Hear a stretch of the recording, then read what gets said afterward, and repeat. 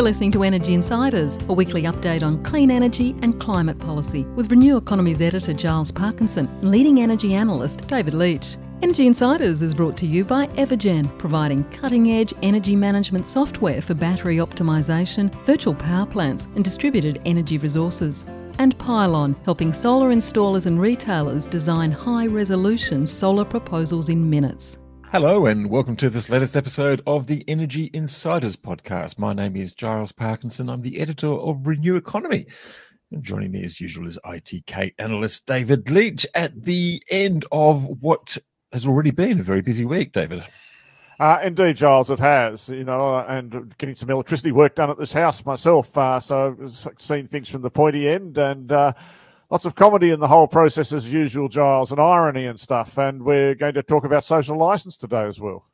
We are. Look, I'm not too sure whether you're talking about sort of comedy and things with your sort of introduction of three-phase electricity in your house or in the energy markets. But probably both.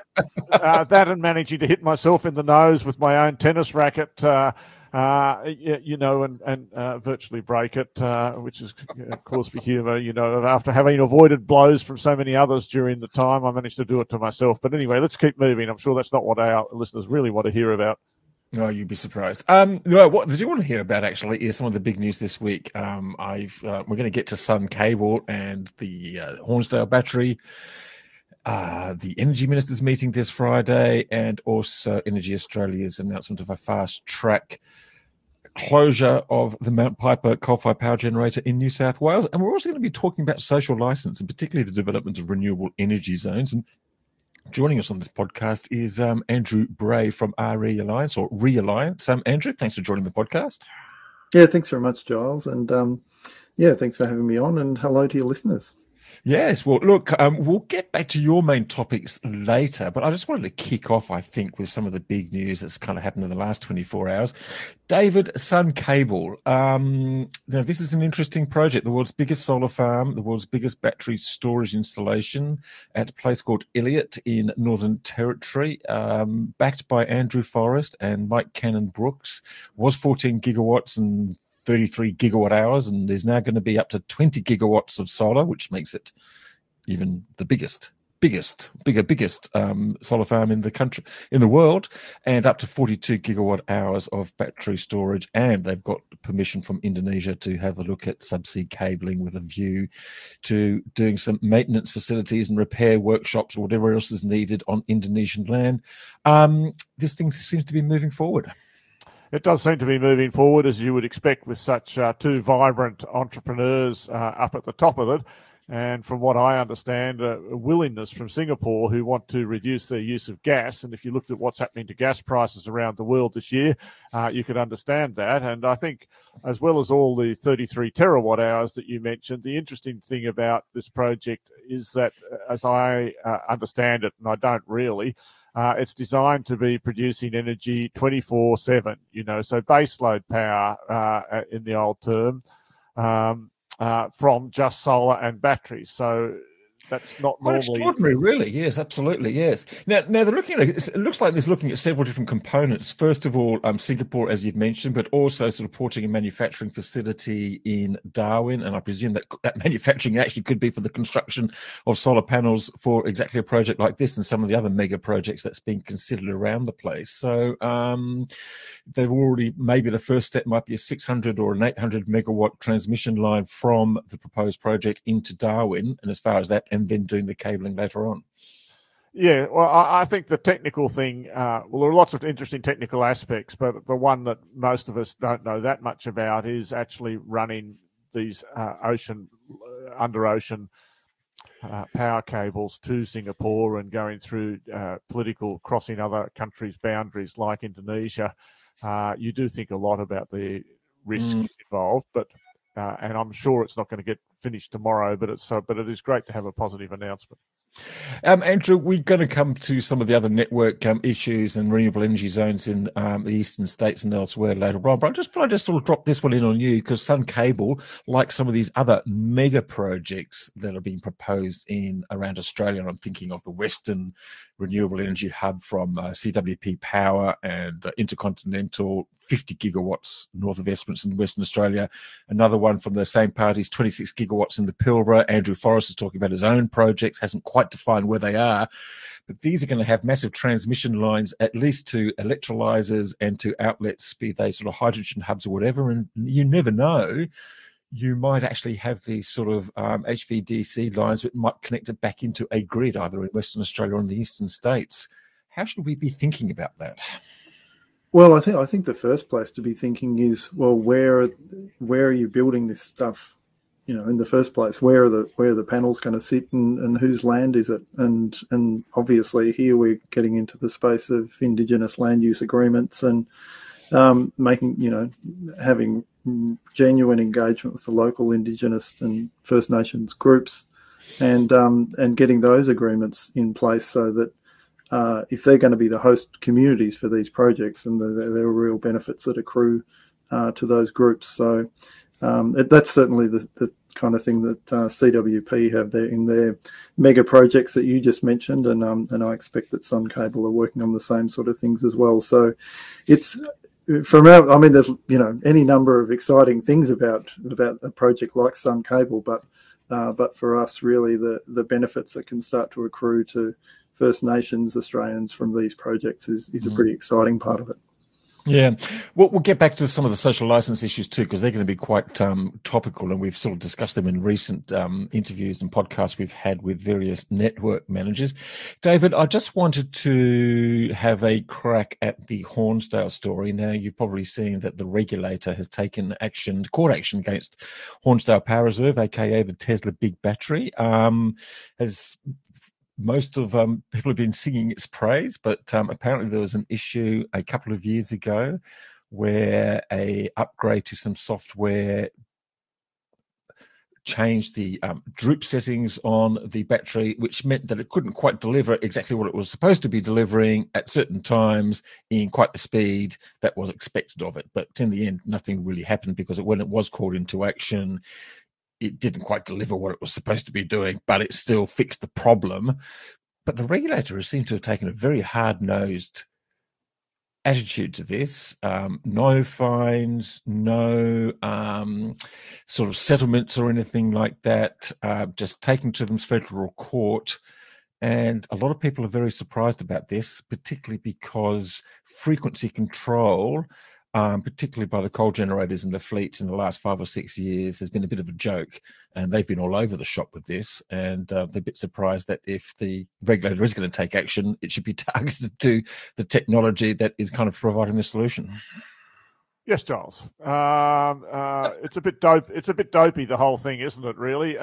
Or so it seems. And the AEMC, I think, has actually just published a new rule, or is it in the point of making a new rule regarding tighter frequency regulation by all the generators, but which would particularly apply to the coal generators, because it's been fairly well known that they can make more money by letting the frequency slide a little bit from time to time. And so that's been tightened up.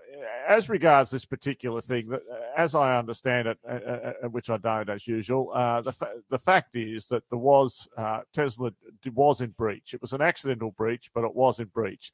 So to that extent, in the same way that ignorance is no excuse, I mean, you can't really. And it'll be a court case, so Tesla can put its defence forward, or Neoen rather. But I mean, on the face of it, there was a breach, and then there's a question of what the remedy should be. But if I think about it more generally, like football, a topic that's dear to my heart, but probably not all the listeners, you don't really mind whether you have a really strict referee or a loose one, provided he plays fair to both sides, or the ref treats both. If you're going to treat the renewable generators this way and batteries, then you need to treat the other generators exactly the same, and then there won't be any more complaints, and maybe we'll have very tight frequency control, and people will make sure they don't make mistakes. The other thing to be said about it, sorry, go on.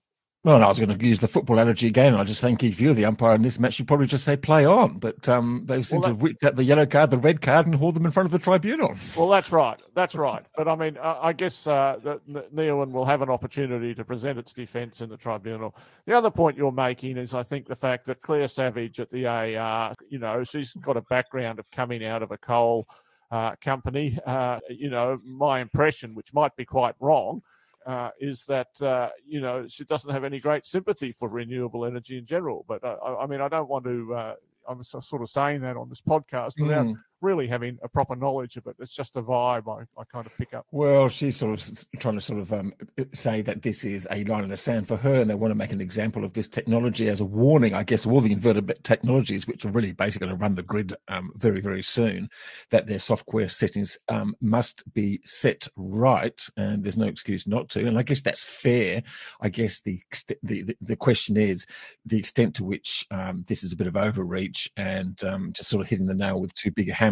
But Giles, in the end, it's a storm in a teacup, right? I mean, Neowen might end up with a fine or something, and they won't do it again. And it might be fair, or it might be unfair, but it's not going to change anything in the bigger scheme of things. Just a final one before we get back to Andrew and some of the other things. The advanced closure of the Mount Piper coal-fired generator. What do you make of that? Timing interesting, a day ahead of the ministers' meeting. And of course, Energy Australia, like Claire Savage from the AER, is said to be, the two most eager proponents of this controversial capacity payments, at least as it might apply to existing coal and gas generators. Well, Giles, the first thing is I'd say we saw that strategy from Energy Australia. I actually wrote a note about it and put a graph in about what their generation mix was going to look like, and how in a note that you were so kind enough to publish. And the fact is that Energy Australia is moving from being a provider of energy to being a provider of power and capacity. So I suppose they'll have to change their name to Capacity Australia or something.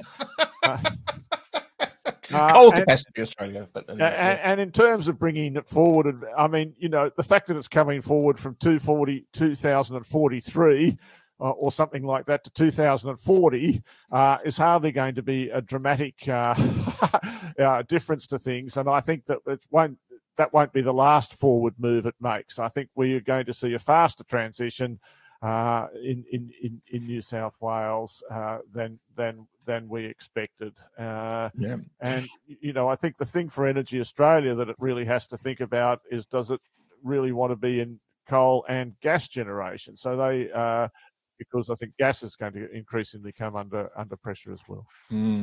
Let's go to Andrew and bring you in here. Andrew, you wouldn't be sorry to see coal generators exiting the grid early? Oh, well, absolutely not. But 2040 is hardly what you describe as early.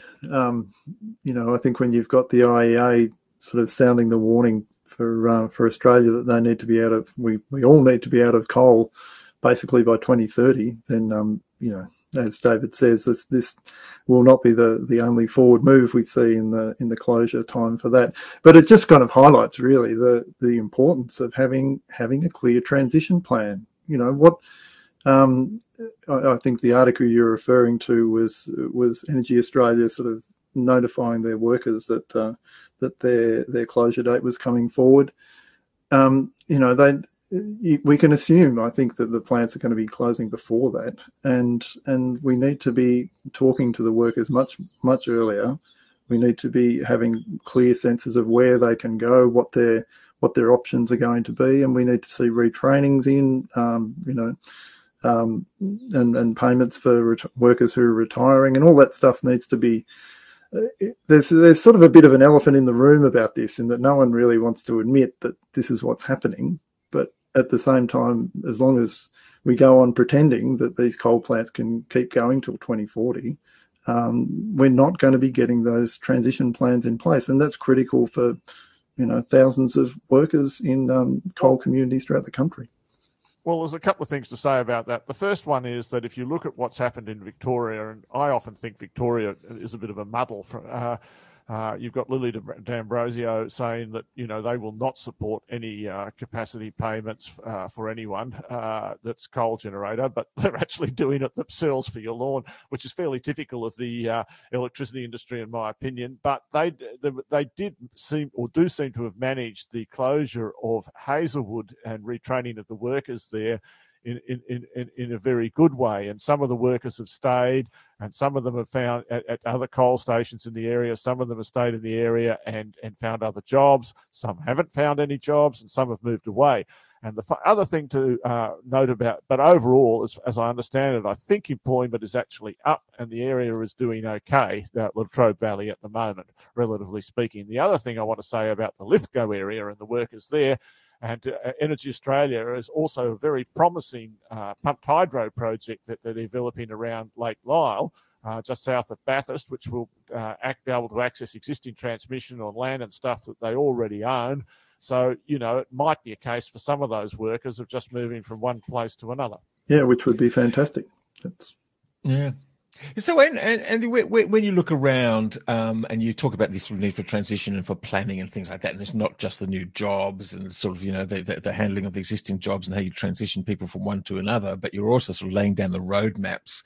Now, Matt Keane says, and we actually did an interview in the Driven podcast this week with the New South Wales Energy Minister, sort of mostly about his Model 3 car and the EV policies there, but we touched on the energy roadmap policy. Now, he says he's quite prepared to see, if necessary, all coal generators exit his state's grid by 2030, and says he can handle that, and that means Matt Piper out the back door by 2030 rather than 2040.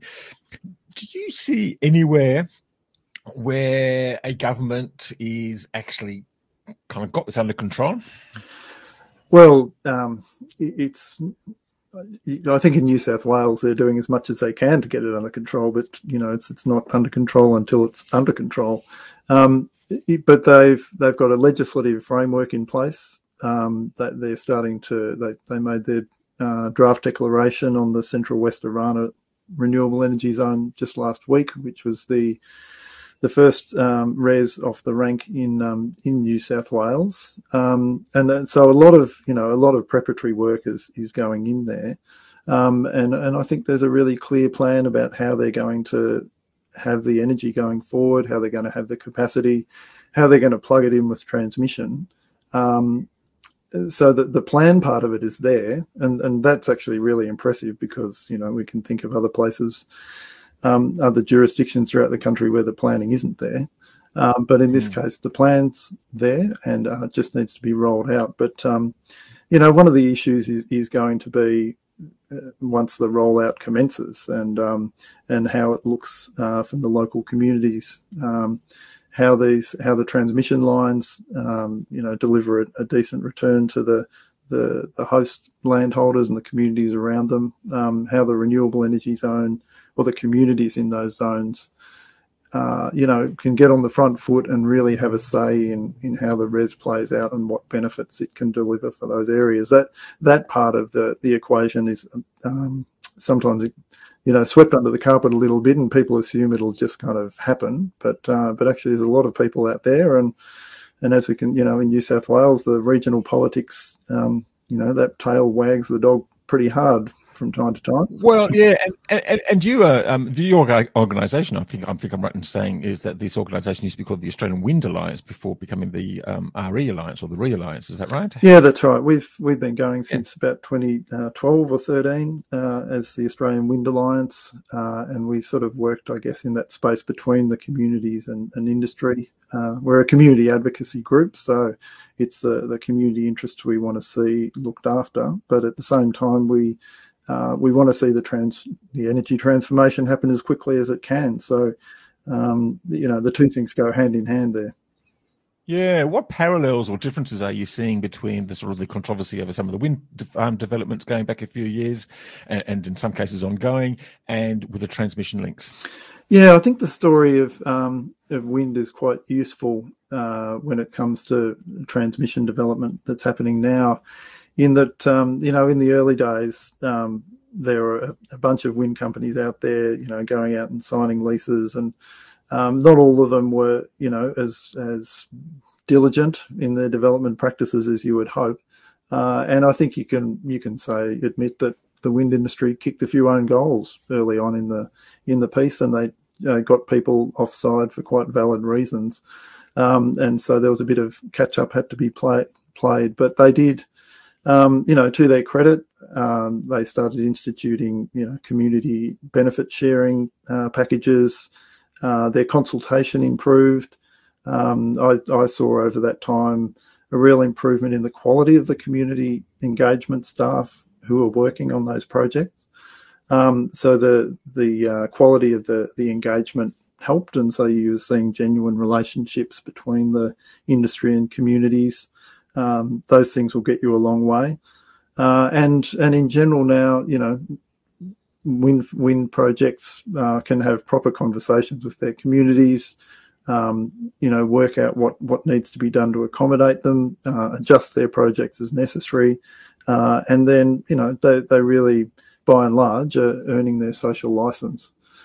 So when it comes to the transmission ones, in a lot of the country, we just haven't seen big transmission lines on this scale for 40 years. So the companies are coming to it without that knowledge of how to do it. The corporate knowledge of how this was done went out the door some decades ago. So they have to build it up again. And so for the TNSPs who are involved in that, they've got a job to do. But there's a bunch of players who have a job to do here. The state governments need to be communicating around the reses and explaining to people, why the transmission lines are going in. In Victoria, AEMO as a jurisdictional planner, they approved a route that they then tendered out to AusNet, and the route itself is from Sydenham in northwestern Melbourne to across to Bulgana. That's causing a lot of disquiet in that area, and I think it's fair to say that people on that route don't really appreciate the myriad of reasons why that was the best route that AEMO could have chosen. So we need to see the jurisdictional planner stepping out, I think, in this situation and saying, this is why this is the best route. It's a balance in all these things between, technical requirements and economics and, whatever community considerations they took into account. And having those kind of things explained to local communities in a way that's clear and convincing is a piece that I don't think we've, that's a nut that really hasn't been cracked yet.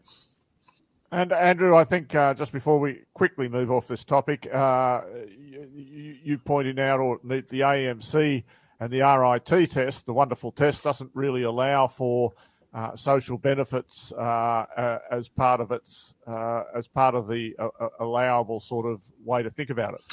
Yeah, that's right. And again, here we're looking at a fairly dated, what you'd probably describe as a dated paradigm for payments to landholders along transmission routes. And at the moment, a TNSP will turn up and offer a one-off easement payment, which has no consideration of payments going forward. And now in regional Australia, people talk to each other, and a wind farmer will say, well, I'm getting X $1,000 per year for 25 or 30 years for this wind farm. And a farmer with a transmission line says, well, I'm getting one payment and it's not that big. So, there's a big gap there that we need to clear. And so at this stage, we're still trying to get some good advice on whether the AER can simply reinterpret the existing rules, national energy rules, to allow ongoing payments for transmission lines. And we're seeing quite a bit of interest, I think, amongst the regulators and TNSPs for that to happen. But also, we've got New South Wales and Victoria setting their own regulatory tests for transmission in their states. I think they've, almost lost faith in the ability of the RIT-T to deliver what they need. So they're saying, well, we'll work out our own test, and we'll make it happen. They're not the only people to have lost a bit of faith in the RIT-T. I think that's clear. And you know, like I continue to be a big fan in most respects of what the New South Wales plan and the way they're going about it. You know, just speaking about the social licence and thinking about it. I mean, Chloe Hicks, who works for the New South Wales government, mentioned that Smart Energy Council, she rode a bicycle pretty much over the Central West or Rana zone just to suss it out and talk to people. And I think if you do that kind of work, you'll eventually get to the right landing. Whereas, they've also had a big consultation in New South Wales on these LTESA agreements that we haven't talked that much about, Giles. LTESA, which is an acronym for basically the payments that the New South Wales government will make to the various wind and solar things, where I believe the contentious point is whether it should be firm for just one project, or whether you could have a bunch of projects that have a firm component to them. If you try and firm up every individual one, then you know maybe that's not the best solution from the portfolio, and so that's a bit of a topic too. Hey Andrew, I'm just curiosity's got the better of me. You talked about the sort of the various payments for wind turbines and hosting wind turbines on property, and also for transmission towers. Give us an idea what sort of money are we talking about? Firstly, for the wind turbines, I mean there must be a range, and secondly, what are we talking about in transmission towers? Well, these things are always very context dependent, and they're also often pretty commercial in confidence. But there's a general sort of rule of thumb that for a wind tower, it's around 5,000 per megawatt per year. Depending on distance, I think, doesn't it? Also, Andrew, I mean, the more innovative ones, the closer you are, the more money you get. Oh well, the developers have a relationship with their landholders, so they need to lease part of their land. So that's a specific agreement, and so they're the ones who benefit the most. And again, to sort of hark back to the early days of wind projects, it used to be that the landholders were the only ones who got paid, and quite rightly, people next door were saying, well, I'm just as close to these turbines as these guys. Why aren't I getting something? So we campaigned for a number of years for neighbour payments, which are now we're starting to see become a more normal thing, and the neighbour payments can vary quite a bit, but there was actually a very good announcement last week from Neoen around their Thunderbolt wind farm, which is up near Armidale. And they had a really clear sort of structure and system for neighbour payments, which is worth looking into. For transmission, it's more complicated because it's based on things in New South Wales, for instance. It's the Just Terms Act, and so the payments are based on property value and a range of other considerations around impairment and things like does it get in the way of the farming work that you're doing there already? So that's harder to quantify. But we're looking to do a bit more work into those kind of numbers to try and get some sense of what how material they are. But look, in the scheme of things, they're going to make a huge difference, I think, on the ground. But in the scheme of the cost of the projects, I'd be surprised if they're going to make a huge difference. And Giles, it's quite analogous to the coal seam gas industry, one of your favourite industries, I know, where the mineral rights belong to the Crown. So in theory, the landowner can just get compensation for the disturbance to the land that occurs. Yeah. But in practice, the industry found it was a lot more sensible to keep the farmers on side. Of course, they didn't actually succeed in that, because who can ever keep a farmer on side? I'm going to disagree with you there, David. In general, farmers, are fairly pragmatic. They're business. They run businesses, and they'll take things on their merits in that way.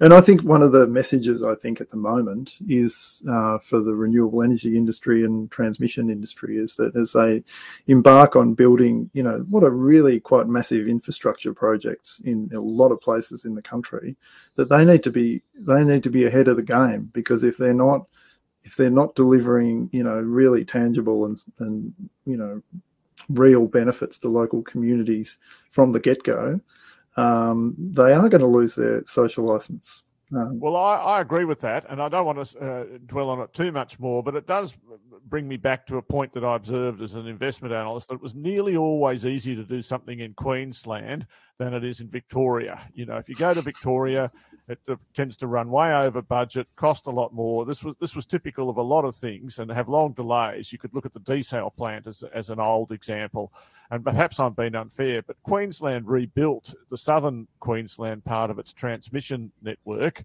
and no one said a single word about it. The whole thing was done. As far as I know, I never heard a single complaint about it. It just turned up in a couple of years' time.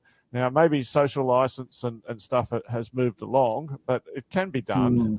Maybe it doesn't keep everyone happy. And look, I'm a big believer in social licence, don't get me wrong, but I just noticed this. Yeah, well, I think, you know, we've so we put together a report on which was entitled "Building Social Licence for Transmission," and we had some really good engagement with TNSPs, you know, throughout the NEM. But Powerlink in particular, it did remind us that they had actually done a bit of large scale transmission building in recent years. So they're kind of the exception there, and yeah, they're certainly quite interested in their community engagement. So I just got a couple more questions on this. One, because you've talked about the sort of social license and sort of the landowners. Now we hear a lot about how farmers who host wind turbines and solar farms and things like that, they can sort of by and large get on with the business that they're currently doing, and they appreciate the extra income. Are they embracing transmission lines in the same way? Oh, well, I think we're at the start of this conversation, to be honest. I mean, it's not, there are a lot of transmission lines across a lot of farms already. Yes. So it's something we've had for decades. And I think this is a kind of discussion that needs to be had. I mean, if you, so for instance, around the Western Victorian line, a bit of this is going to happen on a project by project basis, because you're going to be talking to farmers with different sort of operations, but they're probably going through a potato farming area, and so people are saying, well, you know, we've got sprayers, we can't be having transmission lines across our paddocks, we won't be able to use our sprayers anymore. But actually there are three different types of sprayers. One of them shoots water up into the air, and that's the one you can't use with the transmission lines, but the other two you certainly can. And so if it's just a matter of, you know, working with the farmer and covering their costs to rejig their irrigation and their spraying, then, you know, that's quite doable. But there has to be that understanding amongst that farming community that these options are there, and there has to be trust with the company that they're negotiating in good faith and will, you know, look after them if that's what happens. Yeah, and I'm just wondering to what extent. I mean, one, I should mention that you actually won a Clean Energy Council Award this year. Congratulations for that, for your communication skills and your efforts as the National Director of Realliance and just sort of dealing with some of these social issues. So well done on that. Thank you. Just talking about Victoria, though, so are you seeing some of maybe the old anti-wind elements sort of re-emerging in some of these community groups that are sort of being vociferous against these networks? And how, as a renewable energy advocate, are you sort of inserting yourselves in the conversation? Because you obviously want transmission lines to go ahead in some form and renewable energy projects to be developed. At the same time, you don't want the communities to be screwed over. Yeah. And look, the foundation for us is there a fair deal out of Project X, you know, that we're talking about? So whether that be the wind farm, a solar farm, or a transmission line, are the sort of terms in which they're, you know, negotiating with the local community, are they fair? You know, can the local community genuinely have their question answered if they say, well, what's in it for us? Because it's a completely reasonable question that that industry needs to be answering. And so for a start, the industry, the company, whatever the situation happens to be, needs to be listening to what the community wants, and then from there be able to deliver. So So that's the foundational part. Are the community benefit programs in place? Is the community engagement open and fair and transparent? Is all that sort of stuff looked after? And once those things are in place, I think we're happy to go out and make the case that we need these transmission lines. We need the wind and solar plants to generate the new energy. We need the battery projects that are going to provide the storage. And so we're happy to make that case, but we just want to make sure that the first bits are in place first. Will you oppose them if they don't come good with those social licence issues? We have done that once in the past. We did object to a wind farm in New South Wales, which was it's not a decision we took at all lightly, and it's not one that we've had to do since. So I'm hoping we won't need to cross that bridge. We will, try to work with the companies to the extent we can to make sure those things are in place. So we're certainly not ready to be opposing any new projects at this stage. Okay.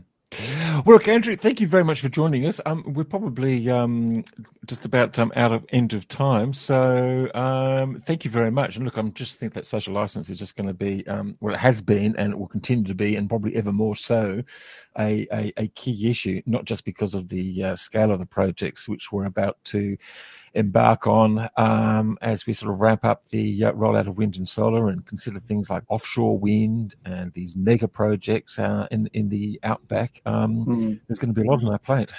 Absolutely. And if I can just put in a final plug, we are a community member-based organisation. So if anyone wants to check out our website and join up as a member, it's good to have as many people on board as we can for this kind of work. So yeah. Oh, good on you. No, well done for your efforts and your ongoing efforts. And, I think I've known you for about a decade or more since you've been in this role. So well done. Yeah, thanks, Charles. Yeah, good on you, Andy. Thank you. And thanks, David, for joining us again this week. Be fascinating to see what the state energy ministers come up with tomorrow. Are you expecting... Well, today, by the time this broadcast is, they probably would have met by the time we've actually sort of published this podcast. But look, Giles, I think we can say we're all looking forward. It's going to be a political decision, isn't it? What it will show is who's got the balance of power and who's got whose ear and where it all falls. And I am not clear about how it all works since the actual formal part of it. Who actually is it a vote of this sort of sub-cabinet? Does it have to be unanimous? I mean, I think it's very clear that New South Wales and Victoria will just have their own schemes. New South Wales will have its own process in place no matter what. Yeah, I don't think anyone knows and understands how it works, actually, and the whole thing's shrouded in secrecy because it's a national cabinet meeting, so no one can actually comment about anything afterwards, and we get this sort of very sort of anodyne sort of press release saying we're continuing work, and it doesn't go anywhere very far. Look, we are out of time. Thank you very much, David. Thank you very much, Andrew Bray, once again from Re-Alliance, and do check out their website, Re-Alliance, re.alliance.org. No, Re-Alliance, sorry, Re-Alliance. Correct. .org.au. I'm going to say that one more time, re-alliance.org.au. Thanks once again to our sponsors, Pylon and Evergen. Thanks everyone out there for listening, and we'll be back again this time next week. Bye for now. Energy Insiders was brought to you by Evergen, the market-leading renewable energy software business that optimises residential and commercial solar and battery systems. Evergen enables large numbers of systems to operate as a single fleet, so network operators can use them as a virtual power plant, generating significant value for consumers, network operators, and the energy system as a whole. Evergen software is powering the energy system of the future. Energy Insiders was also brought to you by Pylon. Pylon provides easy-to-use solar design software for installers and retailers with pay-as-you-go pricing, no monthly cost and no lock-in contracts. Join Australia's top solar companies who trust Pylon to design high-resolution, CEC-ready solar proposals.